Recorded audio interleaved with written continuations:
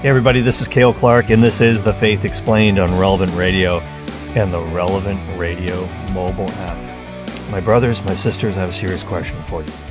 Have you been saved?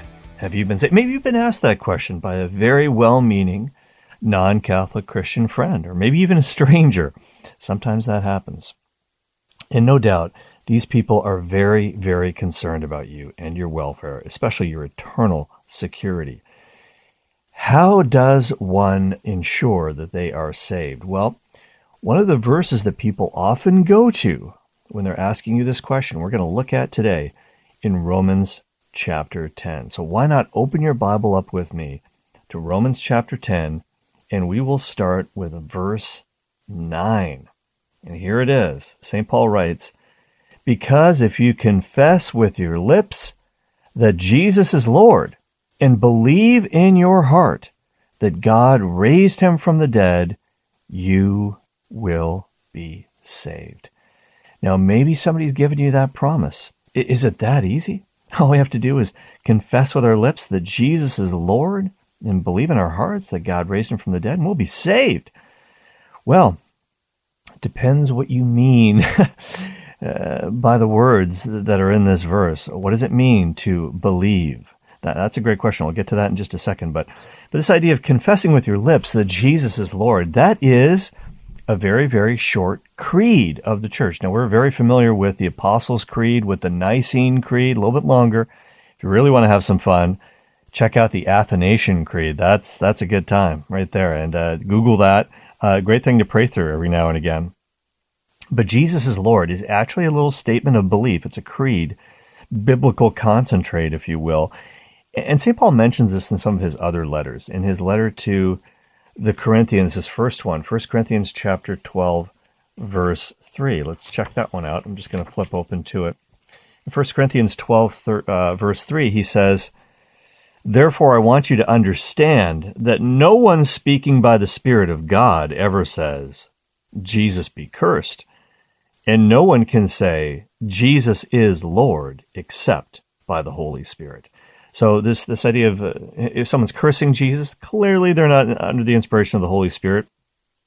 Maybe another spirit, the kind that you don't want. But no one can say Jesus is Lord except by the Holy Spirit. And so this is the gift of faith in order to believe and to say this creed.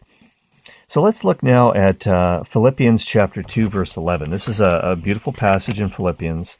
The great song of Christ, the Carmen Christi, if you will. And I will look this up for you right now. This is Philippians chapter 2. And here's what Paul writes here. He said, well, I'm just going to back it up a little bit, actually, to verse 9. "Therefore God has highly exalted him and bestowed on him," that's Jesus, "the name which is above every name, that the name of Jesus every knee should bow in heaven and on earth and under the earth." Now here's verse 11, Philippians 2:11.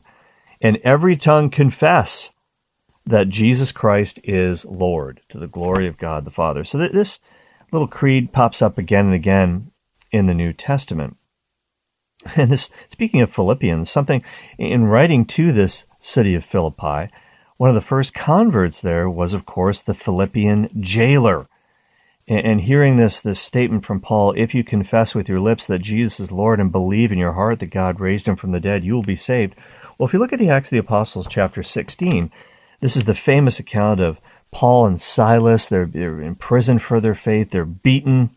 And as they're in the prison, about midnight, it says, starting with verse 25, Acts 16, "About midnight, Paul and Silas were praying and singing hymns to God, and the prisoners were listening to them. And suddenly there was a great earthquake, so that the foundations of the prison were shaken, and immediately all the doors were opened and everyone's chains were unfastened." So praising God can bring about earth-shattering events. There's no question about it. And so no matter how bad things look in your life, and there are people listening to Relevant Radio right now from a prison cell. We have lots of inmates that write to us every month and thank us for the encouragement that we give. And so this is what happened here. The prison. Now, I don't know if this is going to happen to you, but the prison doors are open. Everybody's chains are unfastened. And it says in verse 27, "When the jailer woke and saw that the prison doors were open, he drew his sword and was about to kill himself." supposing that the prisoners had escaped, because it was his responsibility. He was going to pay with his life one way or another, and he was about to do himself in. But it says, Paul cried out with a loud voice, "Do not harm yourself, for we are all here." And the jailer called for lights and rushed in, and trembling with fear, he fell down before Paul and Silas and brought them out and said, "Men, what must I do to be saved?" Okay, I buy into your message now.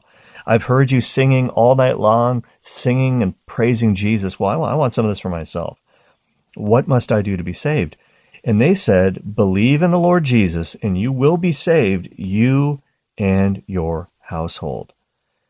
So we have something very similar to what Paul writes in Romans chapter 10 here. Believe in Jesus, and you will be saved, you and your household. But that's not it. We got to keep reading a couple verses more.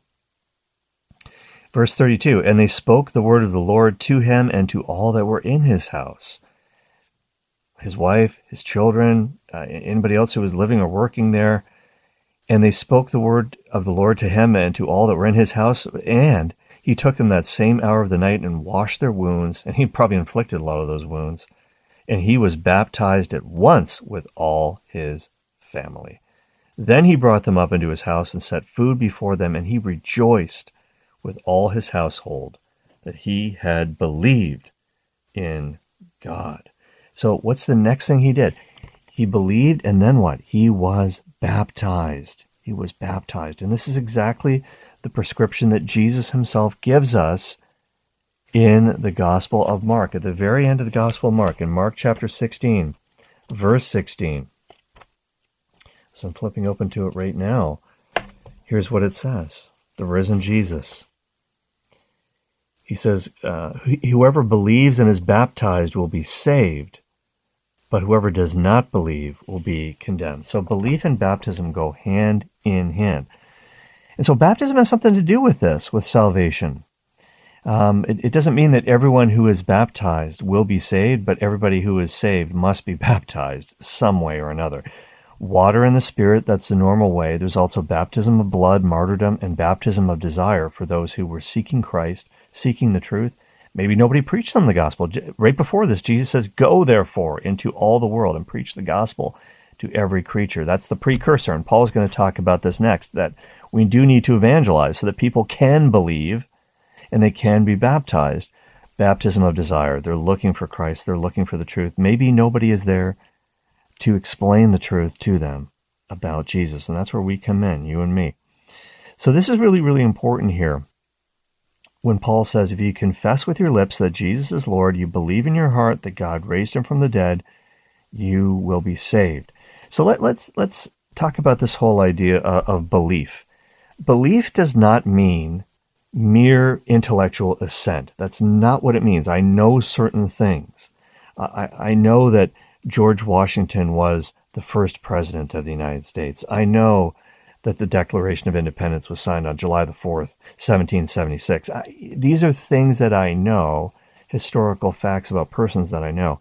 It's not enough to know about Jesus. We actually have to know him. We have to have a relationship with him. And sometimes when our non-Catholic Christian friends and family members say, "Do you have a personal relationship with Jesus Christ?" They do have a point there. We have to have that living relationship with him. It can't be at arm's length. It can't be, Jesus can't simply be a guy that we know about. We actually have to know him. We have to be in relationship with him. But this idea of believe, what does it mean to actually believe? It doesn't simply mean to know about. And this, again, goes back to the Gospel of Mark. When Jesus first appears on the scene, this is after the preaching of John the Baptist. John says, "Hey, after me comes someone who is way mightier than I am. I'm not even worthy to loosen the thong strap of his sandal."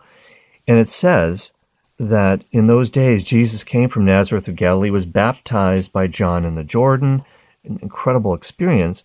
He immediately goes out into the wilderness and is tempted by the evil one. And then after John was arrested, it says in Mark 1:14 and 15, Jesus came into Galilee preaching the gospel of God and saying, "The time is fulfilled and the kingdom of God is at hand. Repent and believe in the gospel." So you've got to repent. That means you've got to turn away from your sins and your sinful ways. You've got to pull a 180, stop being AWOL, and come back to God. But that's what it means to believe is to become obedient to. To become obedient to. It doesn't mean mere intellectual assent. It means to become obedient to. And guess what? The very first prescription is be baptized. So it really does go hand in hand here. You're listening to The Faith Explained on Relevant Radio. I'm your host, Cale Clark. And so that's why it says in the very next verse, back to Romans 10, verse 10, "For man believes with his heart and so is justified, and he confesses with his lips and so is saved." Now, this idea of salvation, Paul uses the words salvation, justification, that initial forgiveness, almost interchangeably throughout his writings. And in verse 11, the scripture says, "No one who believes in him will be put to shame." That is a very, very, that's actually a reference to Isaiah 28:16 in the Greek version of the Old Testament called the Septuagint. That's the one probably St. Paul was most familiar with. Certainly would have read in Hebrew as well. But he's kind of using the Greek text here when he's quoting Isaiah 28:16. What does it mean to be put to shame? No one who believes in him will be put to shame. That's a reference to a condemnation at the final judgment at the end of time. Some will go away into shame and everlasting contempt. That's what Scripture says, the book of Daniel. And some, the righteous, will shine like the stars forever and ever. So that's what that means. If you do trust in Christ, if you do adhere your entire life to him, commit your whole life to him, become obedient to him, you will never be put to shame. And he will be there for you at the last judgment.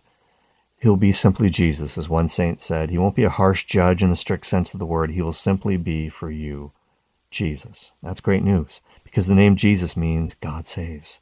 Joshua. All right, let's keep going here.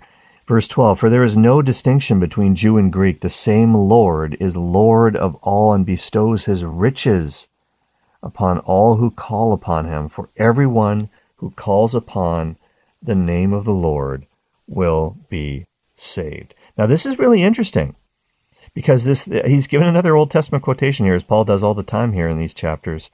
"For everyone who calls upon the name of the Lord will be saved." That's a quotation from the prophet Joel, chapter 2, verse 32. It's a prophecy about the Messianic age. It's a prophecy about the Holy Spirit being poured down on all flesh. And by the way, this is exactly the same prophet that Peter quotes in his great Pentecost sermon, Acts chapter 2, verse 21. What does he say? Well, now everyone's cut to the heart. It is great preaching. What shall we do? How can we be saved?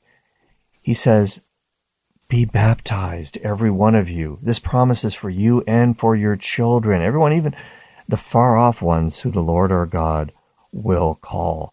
So again, the link with baptism and salvation here. Baptism is normally necessary for salvation. It's all super, super important for us to understand here. All right. Well, let's go now to these last few verses here in chapter 10. Let's pick it up at verse 14. Paul writes, "But how are men to call upon him in whom they have not believed? And how are they to believe in him of whom they have never heard? And how are they to hear without a preacher? And how can men preach unless they are sent? As it is written, how beautiful are the feet of those who preach good news. But they have not all heeded the gospel. For Isaiah says, 'Lord, who has believed what he has heard from us?'" So faith comes from what is heard, and what is heard comes by the preaching of Christ. But I ask, have they not heard? Indeed they have, for their voice has gone out into all the earth, and their words to the end of the world. Another beautiful quotation from Paul. Again, it continues in verse 19. "Again I ask, did Israel not understand? For Moses says, 'I will make you jealous of those who are not a nation. With a foolish nation I will make you angry.'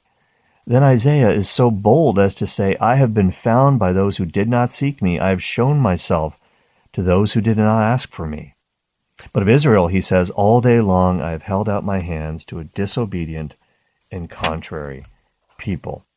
Okay, let's unpack that a little bit here on The Faith Explained with Cale Clark. So glad you've joined me today here on Relevant Radio. Okay, so Paul makes a very, very good point here. People can't believe in somebody that they don't know about. So we have to be sent out to them. And he quotes Isaiah once again, How beautiful are the feet of those who preach good news. Now, it's interesting because this quotation comes from Isaiah 52, verse 7, and it's actually about an individual person. How beautiful upon the mountains are the feet of him, an individual, who brings good tidings, who publishes peace, who brings good tidings of good, who publishes salvation, who says to Zion, your God reigns. And so it's interesting. Again, this is Paul's great use of the Old Testament here. He says, how beautiful are the feet of those, plural, who preach good news. I think he's talking about himself and all the other apostles, and also you and me, every single disciple throughout the nations and throughout the world and throughout history who become missionary disciples. Missionaries right where we are, sharing the good news with every single person that we meet in various ways. But here's the deal. It's a tough message for some to swallow. In verse 16, they have not all heeded the gospel, for Isaiah says, Lord, who has believed what he has heard from us? Now, why is it so tough to believe? Again, he's referencing Isaiah. This time, Isaiah 53, that very famous passage about the suffering servant. You got to read this if you haven't already at some point in your life. Wonderful prophecy about the suffering of Jesus Christ. And it starts off by saying, who has believed what we have heard, and to whom has the arm of the Lord been revealed? Why is it so difficult for people to believe, especially many Israelites to believe this? Because this idea of a suffering Messiah, not a conquering Messiah. Well, he will conquer, but that is going to be part two. That's the second coming, when he's going to come in glory and power and vanquish all of his enemies.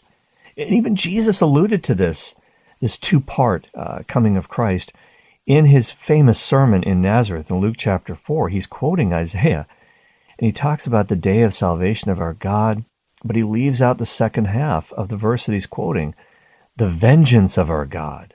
He saves that for later. He doesn't actually even mention, because that will happen at the second coming, the parousia.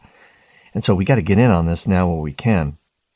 But this idea of a Messiah suffering on the cross, being humiliated by his enemies, was not what many Israelites were looking for. They were looking for a military Messiah, somewhat like the Zealots. We spoke of them earlier. Zeal is good. Even Jesus was obviously quite zealous. Zeal for your house will consume me, but it has to be rightly directed. So he's not conquering by military means. He's conquering hearts and minds and souls with the truth. And so in order for that to get out to people, there needs to be a preacher.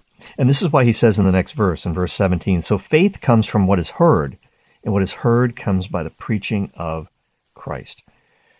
So we can use all the fancy techniques that we want, and we should. We need to use the media. That's what Relevant Radio is all about, reaching Christ, bringing Christ to the world through the media. But how do we do this? We do this primarily through the spoken word, through shows like The Faith Explained, when we preach the gospel in all its fullness, and let the scriptures speak, because this is how God is going to get a hold of people. It's going to get a hold of you and me as well. And this is an interesting question in terms of the rejection that he has in mind here by some. Paul says, I ask, have they not heard? Indeed they have, for their voice has gone out into all the earth, and their words to the end of the world. So in a sense, he's saying people kind of have heard the message. Again, this is another great quotation. This is from Psalm 19, which speaks of the creation, the heavens telling the glory of God.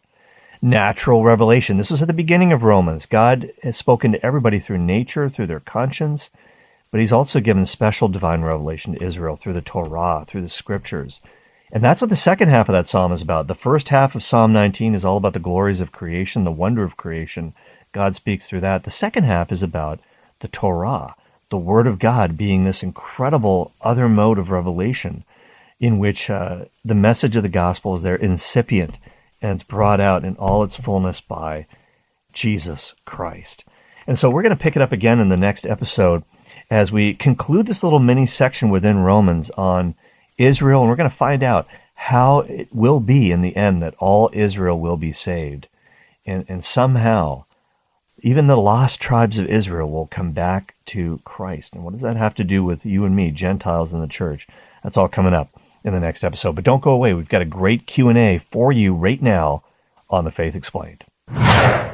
As we open up the Faith Explained mailbag today, I want to remind you that you can email me your question. The address is faith, F-A-I-T-H, at relevantradio.com. And you can also follow me on the X app at Cale Clark, C-A-L-E, Clark with an E. And you can get your question to me there by sending me a direct message or tagging me on that platform. So this email question comes to me from, guess who?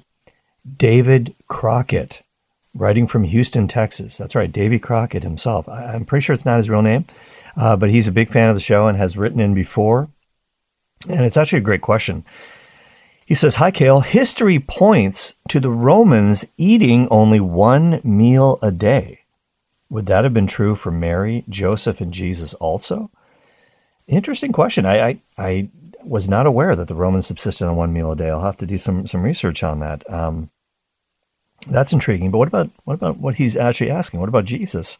What did Jesus eat in a day? Well, he goes on to say this, Cale, there's lots of interest in fasting now on all your relevant shows. And no doubt what he's referring to there is the hashtag Fast for Life, which we're doing. We do this a couple times a year, especially around the March for Life. And you can do it at any time, of course, Fast for Life. relevantradio.com/fast if you want some more information on that.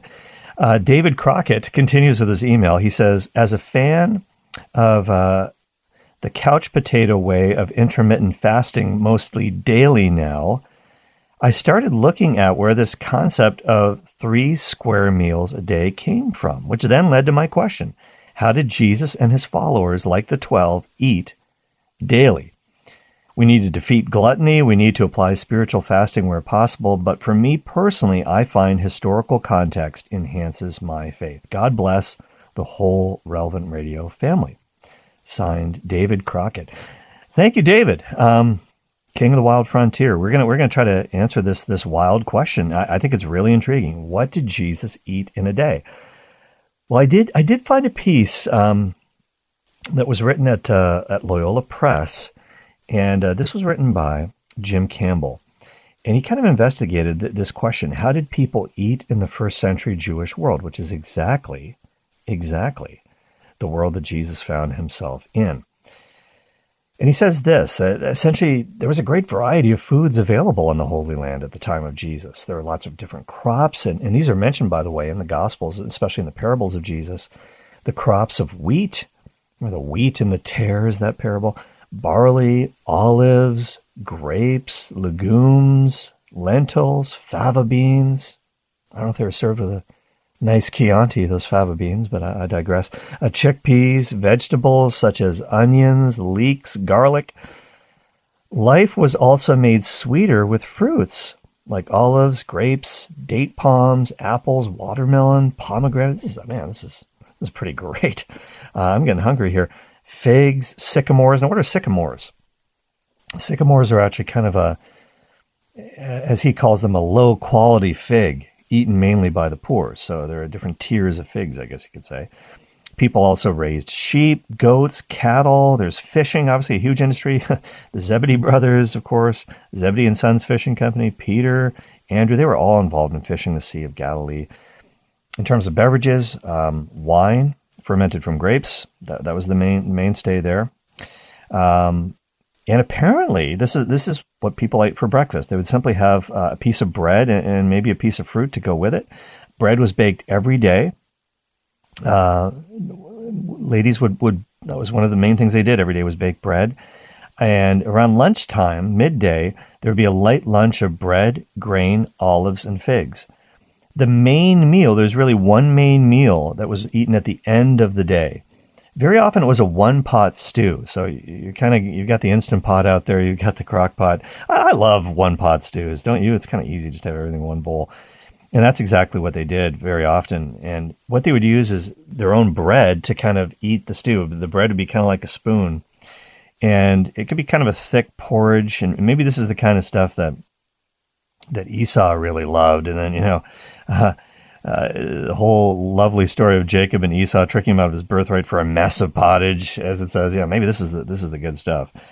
But at any rate, vegetables, lentils, chickpeas, spiced with herbs. Wow, this is just serving to. This is not exactly assuaging my hunger. It's making me. Whew. But meat was pretty rare. It was more of a fish-based diet. And in fact, if you think about Magdala, the name Magdala means fish tower. That's a big industry where Mary of Magdala was from. But you would serve meat very often when you had an important guest, and that's when you would sort of kill the fattened calf. They would keep calves, lambs in stalls and kind of fatten them up so that when an important guest came by or a big feast, you could make it happen. And this is exactly what happens in the parable of the prodigal son in Luke chapter 15. Hey, you killed the fatted calf for this guy? He's just wasted your property. So meals are obviously a very, very holy time, a lot of great fellowship, intimacy at meals.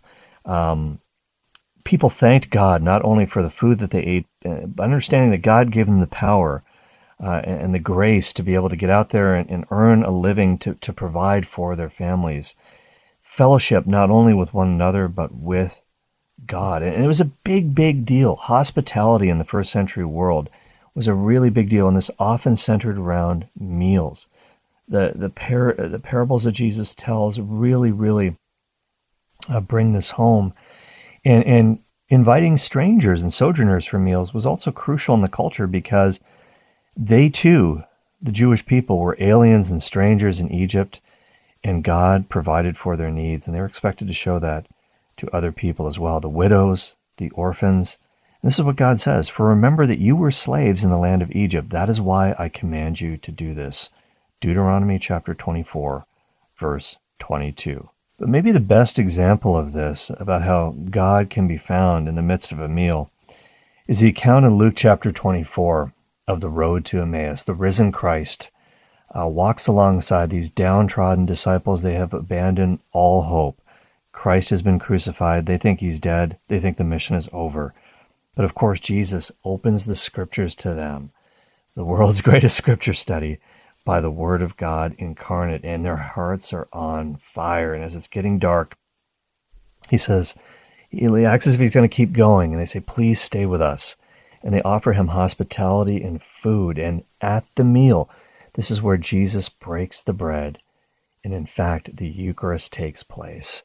And they realize it's Jesus. And then he is no longer there in his physical resurrected body. And this is one of the reasons why Jesus did ascend into heaven, because he doesn't want to distract us from his Eucharistic presence. So a meal is always very important to the people of God, especially that of the Eucharist. But thanks to James Campbell for writing that piece on what Jesus would have eaten along with everybody else in the first century world in his time. How interesting. Always interesting to get an insight into his life and imagine it, and it can become more real to us. You can write your question to me at The Faith Explained, and here's how you do it. By email faith@relevantradio.com, and you can find me on the X app at Cale Clark, C-A-L-E, Clark with an E. I'll catch you later today on The Cale Clark Show, live at 5 p.m. Central, and in 23 and a half hours from now on the next episode of The Faith Explained. Share the podcast with a friend. God bless.